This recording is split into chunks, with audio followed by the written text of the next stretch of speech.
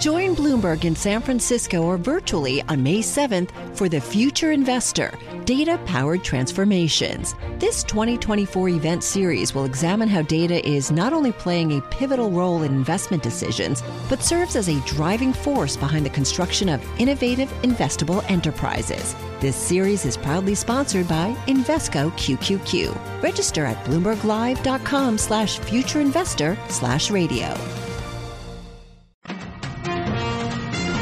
Live from the Bloomberg Interactive Brokers Studios, this is Bloomberg Daybreak for Monday, August 1st, 2022. Coming up this hour. Traders begin a new month with a slew of earnings in focus. One Fed president said there's a long way to go to hit 2% inflation. Concern in China grows amid worse than expected economic data. And Senator Joe Manchin makes his pitch in favor of the climate tax bill. Speeding cameras in New York City begin operating 24/7 starting today. Plus, the death toll rises from last week's flooding in Kentucky.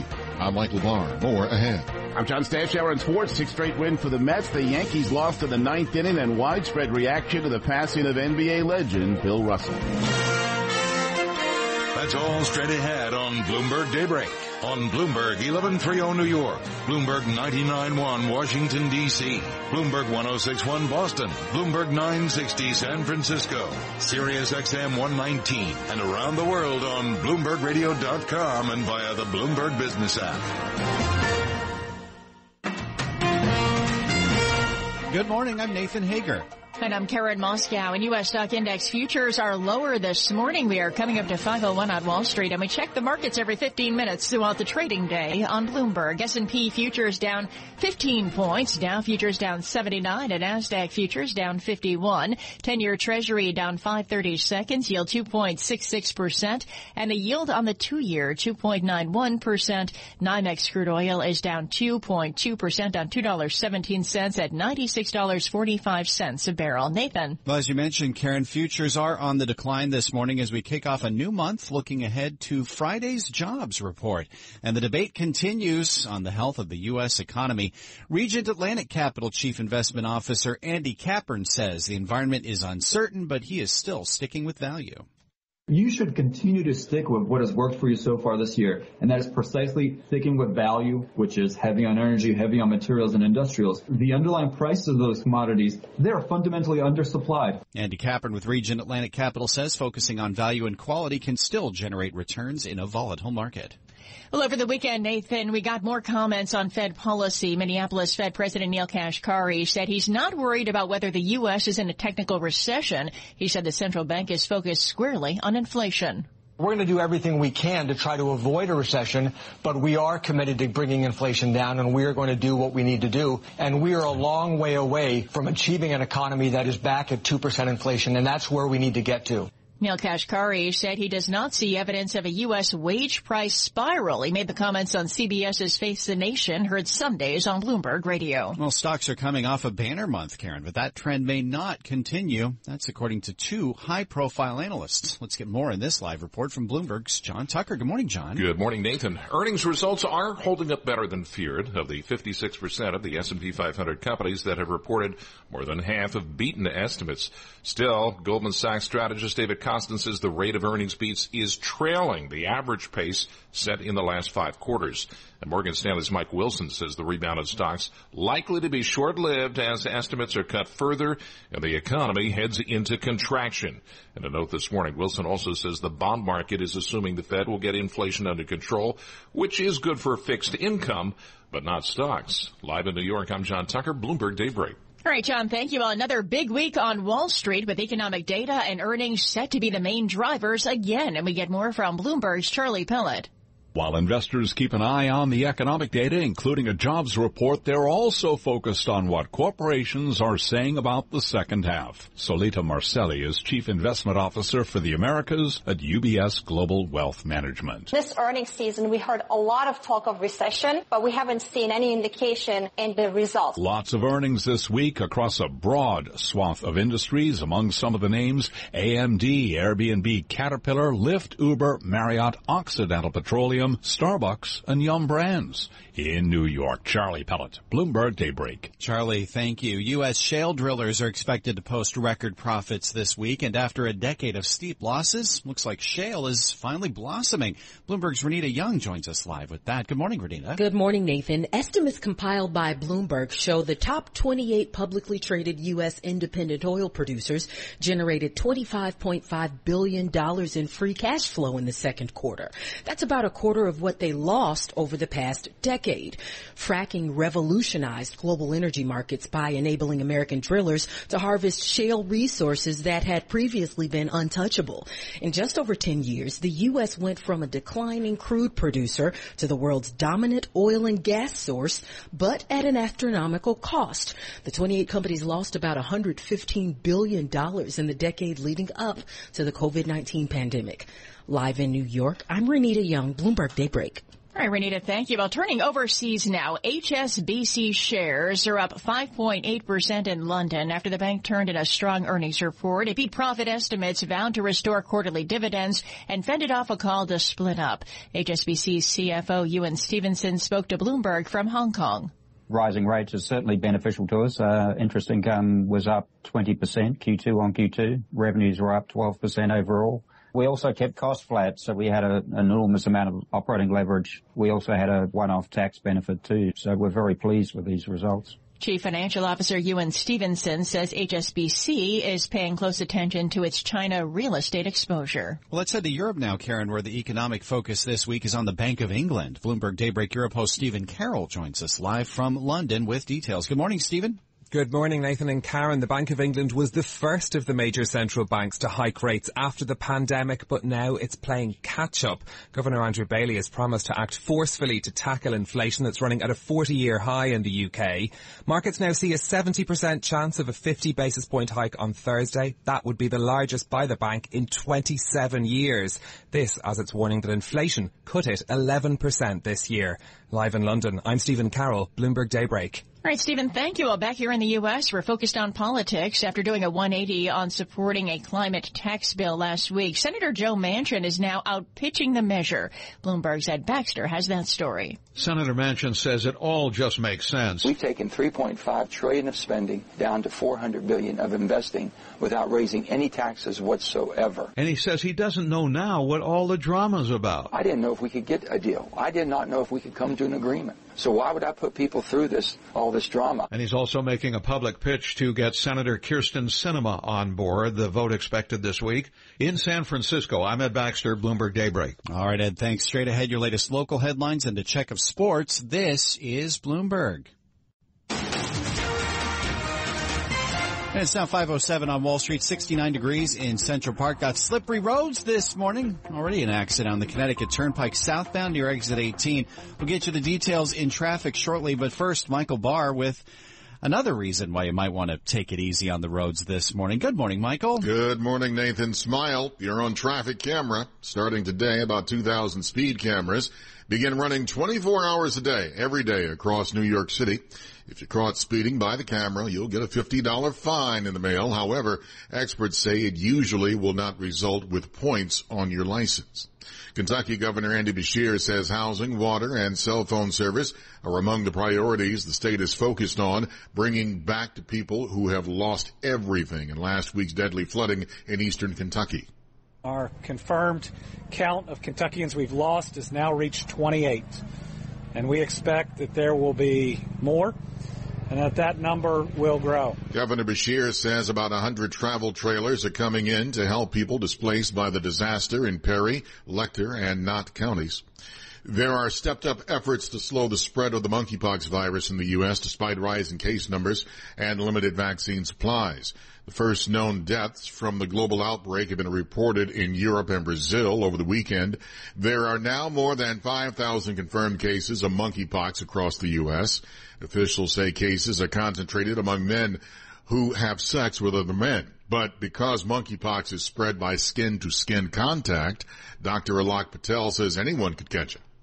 Individuals who are in an at-risk community or who have come in contact with others who have symptoms of monkeypox are encouraged to go get a vaccine. But right now, we are seeing long lines in order to get the vaccine. Dr. Patel spoke to ABC. It comes as the New York City Health Department declared monkeypox a public health emergency over the weekend. Earlier, New York Governor Kathy Hochul declared a disaster emergency in the state. We've lost some greats. NBA fans are remembering Celtics legend Bill Russell, who died at 88. More in sports shortly. Star Trek actress Nichelle Nichols, who broke ground for blacks playing Lieutenant Uhura, has died at age 89. And Pat Carroll, the voice of Ursula in the Disney classic, The Little Mermaid, has died at age 95. Global news, 24 hours a day on air and on Bloomberg Quick Take, powered by more than 2,700 journalists and analysts from more than 120 countries. I'm Michael Barr. This is Bloomberg, Nathan. Yeah, greats just scratches the surface on all three of them. Thank you, Michael. Coming up to 5:10 on Wall Street, time for the Bloomberg Sports Update. Good morning, John Stashauer. All right, good morning, Nathan. As we just heard, of course, NBA legend Bill Russell died yesterday at his home at the age of 88. And you can argue where Russell ranks among the greatest players in NBA history. He's certainly in the conversation. From a defensive standpoint, he may well have been the best as a rebounder. He averaged 23 rebounds a game. He once had 51. And what is not up for debate is who was the greatest winner in league history. Russell won 11 championships in 13 years with the Celtics. 8 in a row. In the last 2, he not only played, he was the head coach. He played in 10 Game 7s. He won all 10 during his career and after. Russell, often a voice against racial and social injustice. Billie Jean King called him a once-in-a-generation activist athlete. Barack Obama's statement yesterday read, "As tall as Russell stood, his legacy as a player and person rises higher." At Stadium, Yankees trailed the Royals 4-0, then led 6-4 after a DJ LeMahieu 2-run homer and Anthony Rizzo 3-run shot, but with 2 outs in the 9th. A 3-run homer by Kansas City's Salvador Perez off Clay Holmes, who had not given up a homer all year. The Royals beat the Yanks 8-6. In Miami, season-high 19 hits for the Mets, 3 each for Jeff McNeil, Mark Canha, Francisco Lindor. A 9-3 rout, so after a 2-game sweep for the Yankees, a 3-game sweep for the Marlins. Mets manager is Buck Showalter. How hard it is to win 3 games in a row on the road in the same ballpark in the major league. It's impressive that our guys came out with the type of intensity you need to facing a Lopez. You face some good pitching here. And speaking of good pitching, Mets are in Washington. Max Scherzer tonight against his old team, and then tomorrow, the season debut of Jacob deGrom.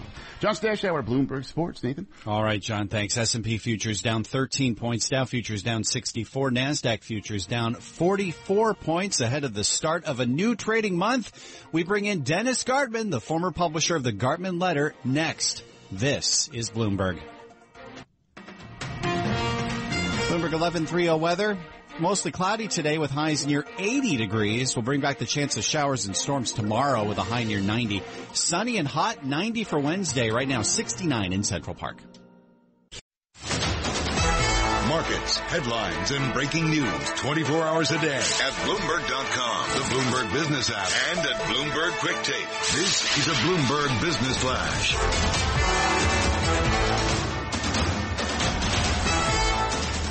And I'm Karen Moscow, and European stocks are ticking higher as corporate earnings continue to deliver upside surprises while investors assess remarks from central bankers that higher interest rates are needed to bring inflation under control. Futures are lower. Last week was the best for the U.S. stock market in more than 2 years. It is the first trading day of the month. Last month, the S&P 500 gained about 9.2%. Growth stocks beating value stocks there. We check the markets every 15 minutes throughout the trading day on Bloomberg. Right now, S&P futures down about 12 points. Dow futures down 56. NASDAQ futures down 39. The DAX in Germany is up 1/3%. 10-year Treasury down 5/30 seconds. Yield 2.66%. The yield on the 2-year 2.91%. NYMEX crude oil is down 2%, down $2.01 at $96.61 a barrel. COMEX gold, little change at $17.81.80 an ounce. The euro 1.0254 against the dollar. British pound 1.2238, and the yen 132.39. And looking at Bitcoin, it's down 2%. It's at $23,320. That's a Bloomberg Business Flash. Now here's Michael Barr with more on what's going on around the world. Michael, good morning. Good morning, Karen. The first ship carrying Ukrainian grain has set off from the port of Odessa. The departure of the ship laden with corn follows an internationally brokered deal to ease a growing hunger crisis. Henrik Stenson took home $4 million for winning the controversial Live Golf's Bedminster Invitational. The Saudi Arabian-funded league has drawn criticism. Tickets at former President Trump's Bedminster course were being sold for as little as $1 among light crowds. In baseball, the Yankees lost to the Royals 8-6. The Mets won their sixth straight, beating the Marlins. The Red Sox down the Brewers. The Cardinals shut out the Nationals. The Reds beat the Orioles. The White Sox beat the A's. The Giants down the Cubs. Bill Russell, who was the cornerstone of the Boston Celtics basketball dynasty in the 50s and 60s, has died. He was 88. Global news, 24 hours a day on air and on Bloomberg Quick Take, powered by more than 2,700 journalists and analysts in more than 120 countries. I'm Michael Barr, and this is Bloomberg. Nathan. Michael, thank you. It's almost 5:20 on Wall Street, live from the Bloomberg Interactive Brokers Studios. This is Bloomberg Daybreak, and as we kick off this new trading month, we are very pleased to be joined this morning by Dennis Gartman, chairman of the University of Akron Endowment Investment Committee, and of course, former publisher of the Gartman Letter. Always great to speak with you, Dennis, and as we heard from Karen Moscow just a moment ago, we are coming off the best month for U.S. stocks in about a year and a half here. Where do you see the momentum for risk assets as we head into August? Well, Nathan, I've been bearish since January 5th of this year, and as the chairman of the University of Akron's endowment, I got the endowment to move about 12% of our portfolio out of stocks, and thus far I've been fortunately correct. But I have to admit, something seems to be changing psychologically in the market. I had been paying attention to the fact that late last year and through most of this year that the rallies had occurred on declining volume, and the breaks had come in on increasing volume. And as a technician, first of all, technicals always tend to lead the fundamentals in stock markets. They tend to lead the psychology in the stock market. And the fact that markets were going down on big volume and rising on lesser volume was bearish. But in the course of the past month and a half or so, we've actually begun to see that shift. So I've changed my perspective from being overtly bearish to being at least neutral in the stock market. I must admit I was rather surprised by a 9% gain in growth stocks last month, and I was a little surprised to see growth stocks advance demonstrably stronger than the value stocks. So I have to admit that I'm changing my terminology and my investment philosophy from being overtly bearish to being at least neutral. We're a little overbought in the short term. We may have a little bit of a correction, but today is the first day of the month, and we're probably going to see the stock market trade higher today just because the first and second days of the month always see inflows of capital into retirement accounts. So we're a little overbought in the short. Go ahead. What are the technicals you're looking at that have made you change your view, Dennis? The fact that we're going up now, at least in the past month or so, we're going up on better volume and going down on lesser volume, which is a change in attitude, a change in philosophy, a change in style, a change in demeanor. So that's the first thing. I watch volume more than anything else, and the volume seems to be coming in on the upside. That's a good sign. In terms of Fed policy, do you think that momentum can continue if we see a tighter Fed? We did hear from a number of Fed policymakers saying that they've got a long ways to go before they can reach that 2% inflation target, and that could potentially mean yet more rate hikes. There's no question there'll be more rate hikes, at least 75 basis points in September and maybe 50 basis points in the November meeting. No question. They have to follow through on what they said they were going to do in order to regain credibility, which they'd lost with the idea of transitory inflation that was incumbent in their commentaries for the course of the past year or so. So there's no question rates are going to go higher, but markets have gone up on higher rates in the past, and rates have tended to be a lagging indicator. So the fact that the Fed is going to continue to tighten and take $95 billion per month out of its assets, its balance sheet, tells you that the fuel that had supplied the stock market is being taken away, but that's already understood and has been well stated by the Fed. So rates are going to go higher, no question. It's just a matter of time.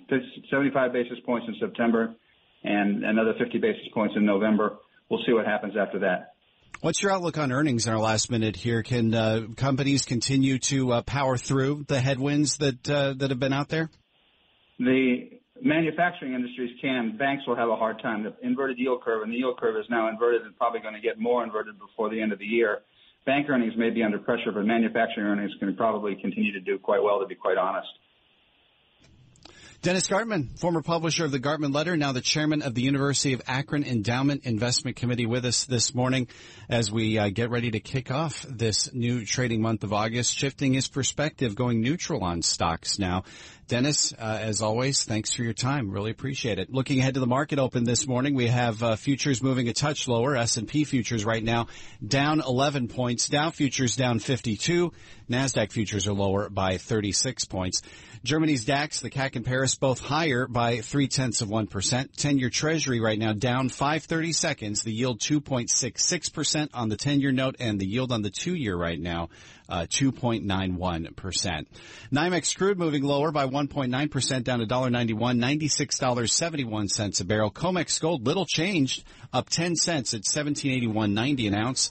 The euro right now 1.0255 against the dollar. British pound 1.2239. The yen is at 132.33, and Bitcoin down 1.9% on the session at $23,300. Just ahead, more on recession risk in this market, and is boom time back in the shale patch? Got your top stories of the morning just ahead on Bloomberg Daybreak. Bloomberg 11:30 weather, morning showers, then turning mostly cloudy today with a high near 80 degrees. We'll be near 90 tomorrow with the chance for an afternoon shower or thunder shower. Sunny and hot Wednesday, high near 90. Right now, 69 in Central Park. Broadcasting live from the Bloomberg Interactive Broker Studio in New York. Bloomberg 1130 to Washington, D.C. Bloomberg 99.1 to Boston. Bloomberg 1061 to San Francisco. Bloomberg 960 to the country. Sirius XM Channel 119. And around the globe, the Bloomberg Business app and BloombergRadio.com. This is Bloomberg Daybreak.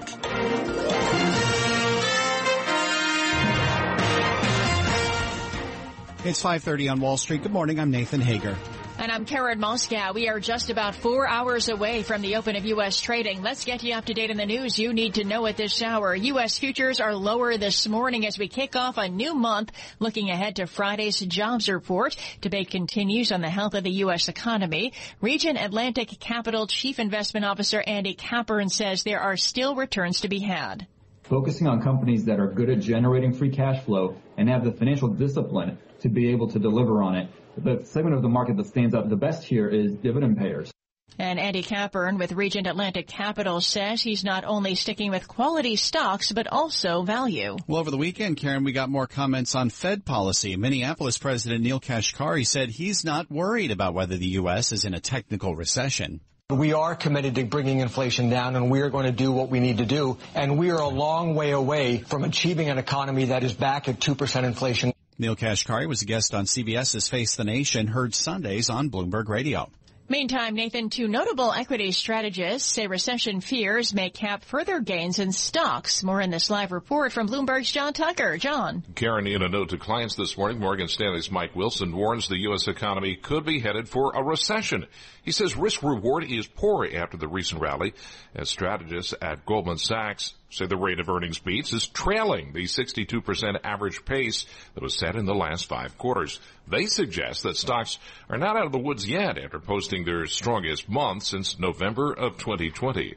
Live in New York, I'm John Tucker, Bloomberg Daybreak. All right, John, thanks. Turning to big oil now. After a decade of steep losses, it looks like shale is blossoming again. Bloomberg's Renita Young joins us live with that. Good morning, Renita. Good morning, Nathan. Several shale companies are set to report earnings this week. Estimates compiled by Bloomberg show the top 28 publicly traded U.S. independent oil producers generated $25.5 billion in free cash flow in the second quarter. Compare that to the last 10 to 15 years when the companies lost about $115 billion leading up to the COVID-19 pandemic. Live in New York, I'm Renita Young, Bloomberg Daybreak. All right, Renita, thank you. And a brief earnings note, HSBC shares are up 5.7% in London after the bank turned in a strong earnings report. HSBC beat profit estimates, vowed to restore quarterly dividends, and fended off a call to split up. And futures are lower this morning. S&P futures down 10 points. Dow futures down 42. NASDAQ futures down 35. Straight ahead, your latest local headlines, plus a check of sports. And this is Bloomberg.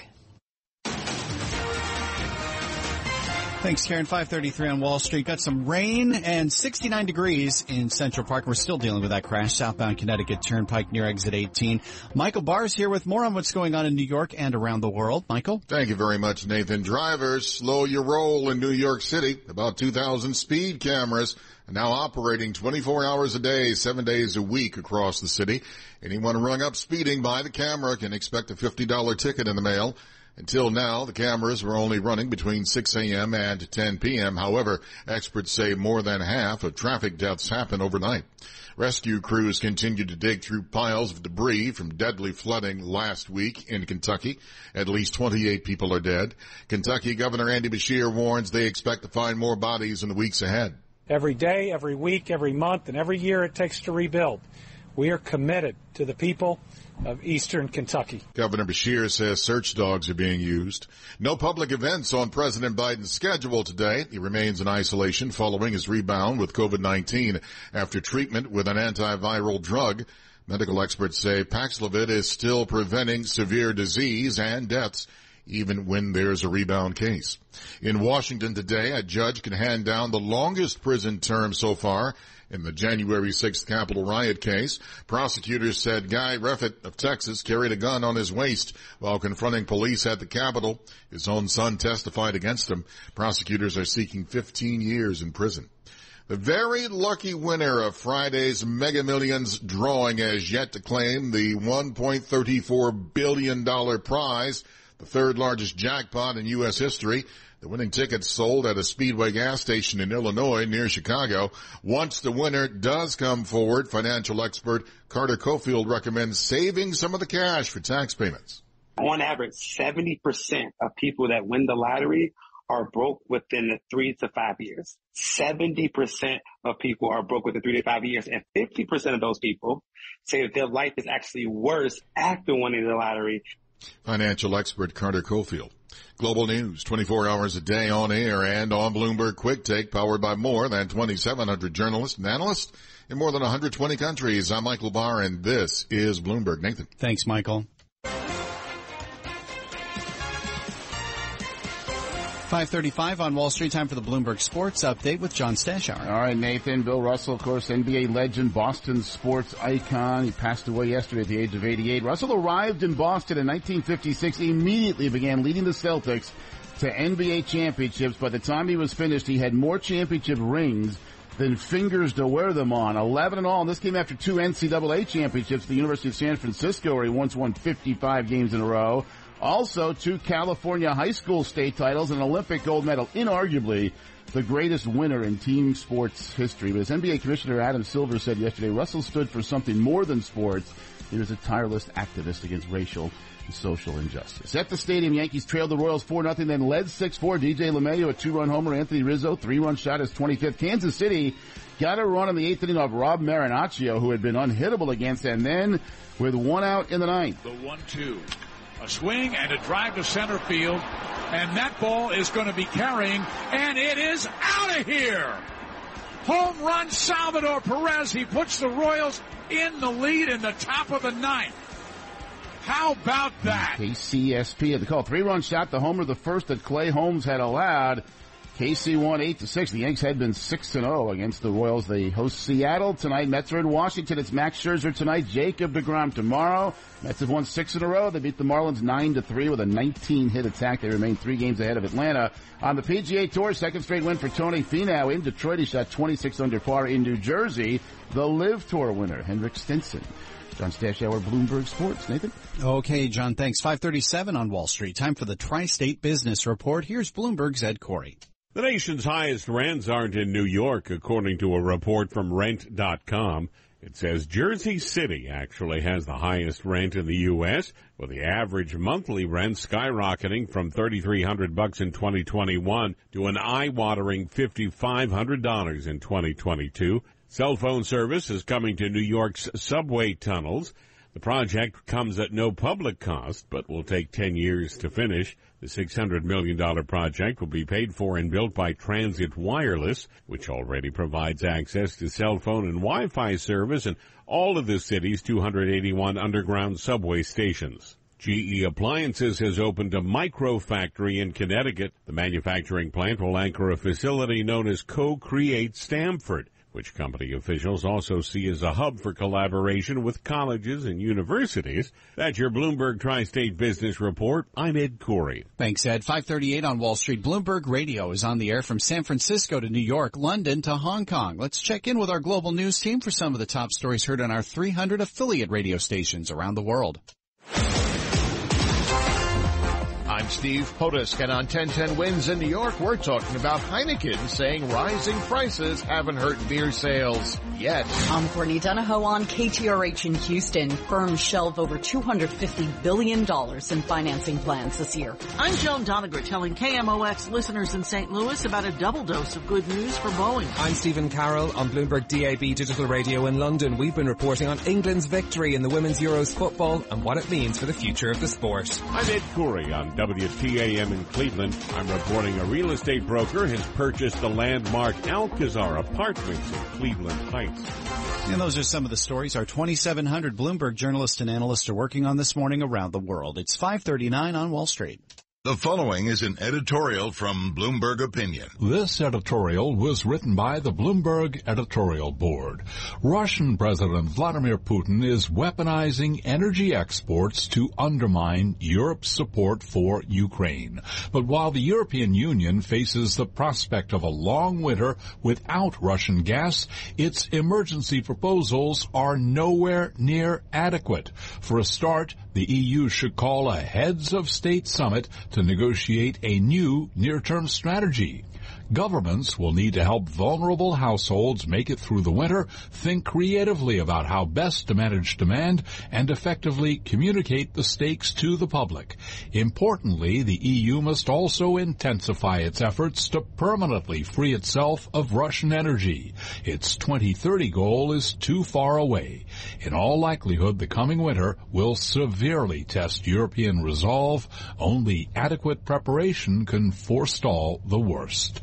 This editorial was written by the Bloomberg editorial board. For more Bloomberg opinion, please go to Bloomberg.com/opinion or OPIN-GO on the Bloomberg terminal. This has been Bloomberg Opinion. And Bloomberg Opinion editorials can be heard every weekday at this time. Terminal customers can read more at OPIN-GO, and we'll bring in Bloomberg's William Wilkes on the Bloomberg Big Take story this morning on Germany scrambling to deal with that gas shutoff. This is Bloomberg.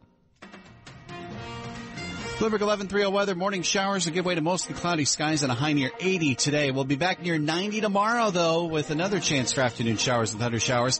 Sunny and hot for Wednesday. Right now, 69 in Central Park. Markets, headlines, and breaking news 24 hours a day at Bloomberg.com, the Bloomberg Business app, and at Bloomberg Quick Take. This is a Bloomberg Business Flash.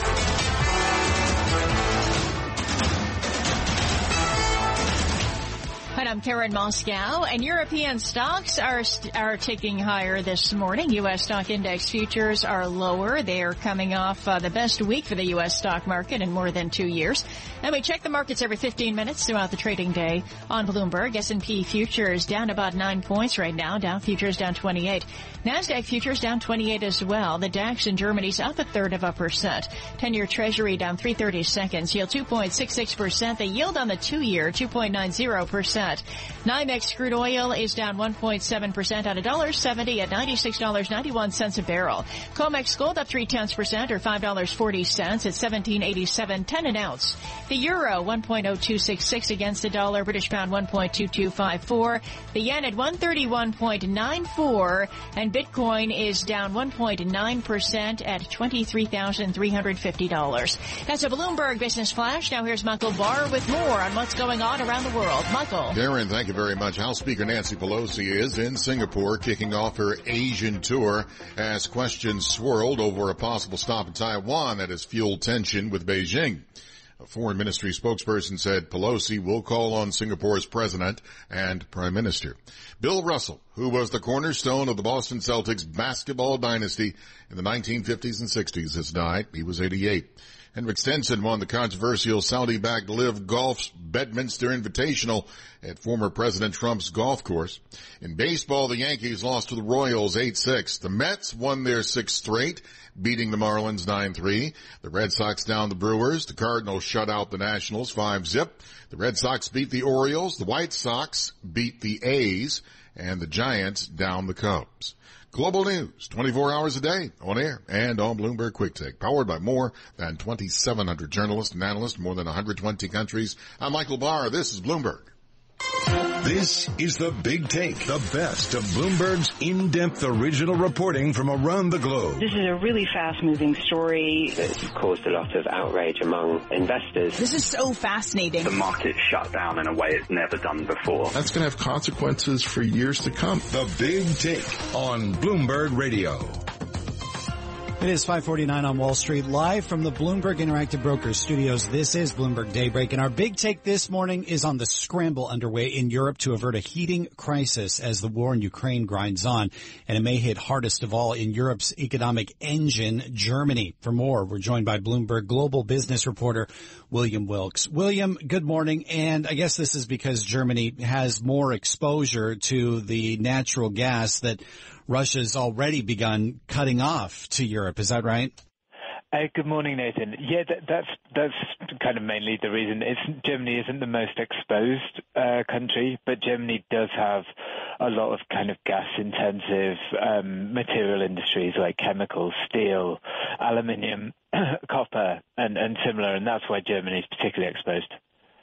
So what is being done at this point to try to alleviate the crisis that is likely coming now that the flows have already begun to slow? Firstly, the first line of defense is cutting energy usage wherever they can, which is what our big take contains lots of details about kind of municipal governments cutting back on things like swimming pools and lighting of buildings at night and kind of turning the thermostat and the heat down on those buildings. Companies are also doing a similar thing. They're just, trying to, wherever they can, cut gas, like superfluous gas, out of production. And in addition to that, there's a lot of crisis planning going on at the moment. Like a lot of companies are looking at exactly what they can do without and kind of trying to model particular like gas shocks, like saying, if we get zero gas on a particular cold day, what does that mean for our production? What do we have to shut down? What kind of stockpiling of finished products do we have to do to kind of offset that? So that's what's going on. Yeah, for people with long memories here in the U.S., it might bring back recollections of what happened in the 1970s during the Arab oil embargo when Americans were asked to cut on their energy use as well. It led to long gas lines, that sort of thing. And that raises the question of a potential political component here for Germans as they deal with what could be coming. This could put some pressure on Chancellor Scholz's government, couldn't it? Indeed. That's going to be really interesting to see what happens there. Germans are going to see their energy bills go up. Some of them might see their companies shrinking or cutting jobs. And the political implications of that, I think what will be really fascinating to see. Whether it will bring Germans out on the street, we'll have to see, or whether it will fuel support for kind of some of the more extreme and left and right parties and destabilize the coalition of kind of mainly centrist parties in the government. We're not sure what's going to happen with that, and it's also possible that Germans, it's a very orderly society where people don't typically take to the streets to riot. It could be that people back the government measures and realize that this is an external driver. This is the Russians doing it to us, but we'll have to see. Well, what alternatives in our last minute here, William, does Germany have to Russian gas? Is there any way that they can backfill the cutoff from Nord Stream 1? They can get gas from kind of other European sources. There's like Norwegian pipeline gas. There's gas pipeline from the Netherlands. Unfortunately, Germany doesn't have a working LNG terminal, so it's planning to have them as soon as possible, but they're not going to really help in this early winter period. So it's left kind of Germans looking at alternative fuels for certain things, one being bringing back mothballed coal plants to generate electricity. That will help save on some gas. The other potential alternative is whether Germany lets some of its nuclear plants, which were all going to close by the end of this year, which was a reaction to the Fukushima disaster. Former Chancellor Merkel ordered the closure of those nuclear plants. Right. And could they let those run until 2024? That would be controversial here. Yeah. But it would free up some gas for use elsewhere. Great. Thanks for this, William. Really appreciate you giving us more on this Big Take story. NI Big Take, go on the Bloomberg terminal to get more. That's Bloomberg Global Business reporter William Wilkes. Karen. All right, Nathan, thank you. It is 5:54 on Wall Street, and it's time now for the daily Bloomberg Law Brief exploring legal issues in the news. And today we're looking at a milestone for a key legal issue. In response to several corporate and accounting scandals, Congress passed the Sarbanes-Oxley Act in 2002 with bipartisan congressional support. Sarbanes-Oxley is celebrating its platinum anniversary, but how effective has it been? For more, Bloomberg's June Grasso speaks to securities law expert James Park, a professor at UCLA Law School. Tell us about the reasons for the law, why it was passed. The law was the culmination of years of securities fraud cases that the SEC basically pursued. Basically, towards the end of the 1990s, there was significant pressure on public companies to deliver quarterly results, to meet analyst projections of their revenue and earnings, and many of them were cheating. They were cheating by violating accounting rules so that they could report revenue that was a little bit higher, profits that were a little bit higher. And this structural pressure to maintain your valuation, in my view, was the main reason for the law, the best justification for the law. And this is a time when securities fraud was national news. It was really one of the major national concerns. You have the December 2001 bankruptcy filing of Enron, and then the next month Global Crossing files for bankruptcy. That spring in April 2002, Elliott Spitzer brings a major case against Merrill Lynch for issuing false research recommendations with respect to stocks that it was promoting as part of its investment banking business. June 2002, Adelphia files for bankruptcy. And then what really prompted the passage of the law is July 2002, WorldCom files for bankruptcy. So you have a string of major public company bankruptcies that really pushes Congress to act. And the law was passed virtually with unanimous approval. Do you think it's worked? Has it been successful? I think it has been successful. It is a tough law, though, to gauge with respect to how well it is working. It's very hard to really measure exactly what the impact of the law has been. But we do have anecdotal evidence where public company managers report that they are more careful, more systematic about investing in internal controls to prevent securities fraud. So we have that sort of qualitative evidence that would support the idea that the law is working. We also have evidence from accounting restatements. Restatements are basically when a company acknowledges that there's a material misrepresentation in its financial statements. And we see accounting restatements of SEC filing companies steadily declining over the last 15, 20 years. And that may indicate that internal controls are catching some of these mistakes earlier. And that's James Park, a professor at UCLA Law School, speaking with the Bloomberg's Joan Grasso. Catch more of that interview plus analysis of the latest legal news by subscribing to the Bloomberg Law Podcast or downloading the show at Bloomberg.com/podcast. Attorneys can find exceptional legal research and business development tools at BloombergLaw.com and on the Bloomberg terminal at BLaw Go. Top stories straight ahead. This is Bloomberg. The countdown has begun. This May, 1,000 global leaders will gather in Doha for the Qatar Economic Forum powered by Bloomberg, held in conjunction with our official partners, the Qatar Ministry of Commerce and Industry and Media City Qatar, and premier sponsor QNB. Join heads of state, influential ministers and leading CEOs to make new connections and gain unique insights. Learn more at QatarEconomicForum.com.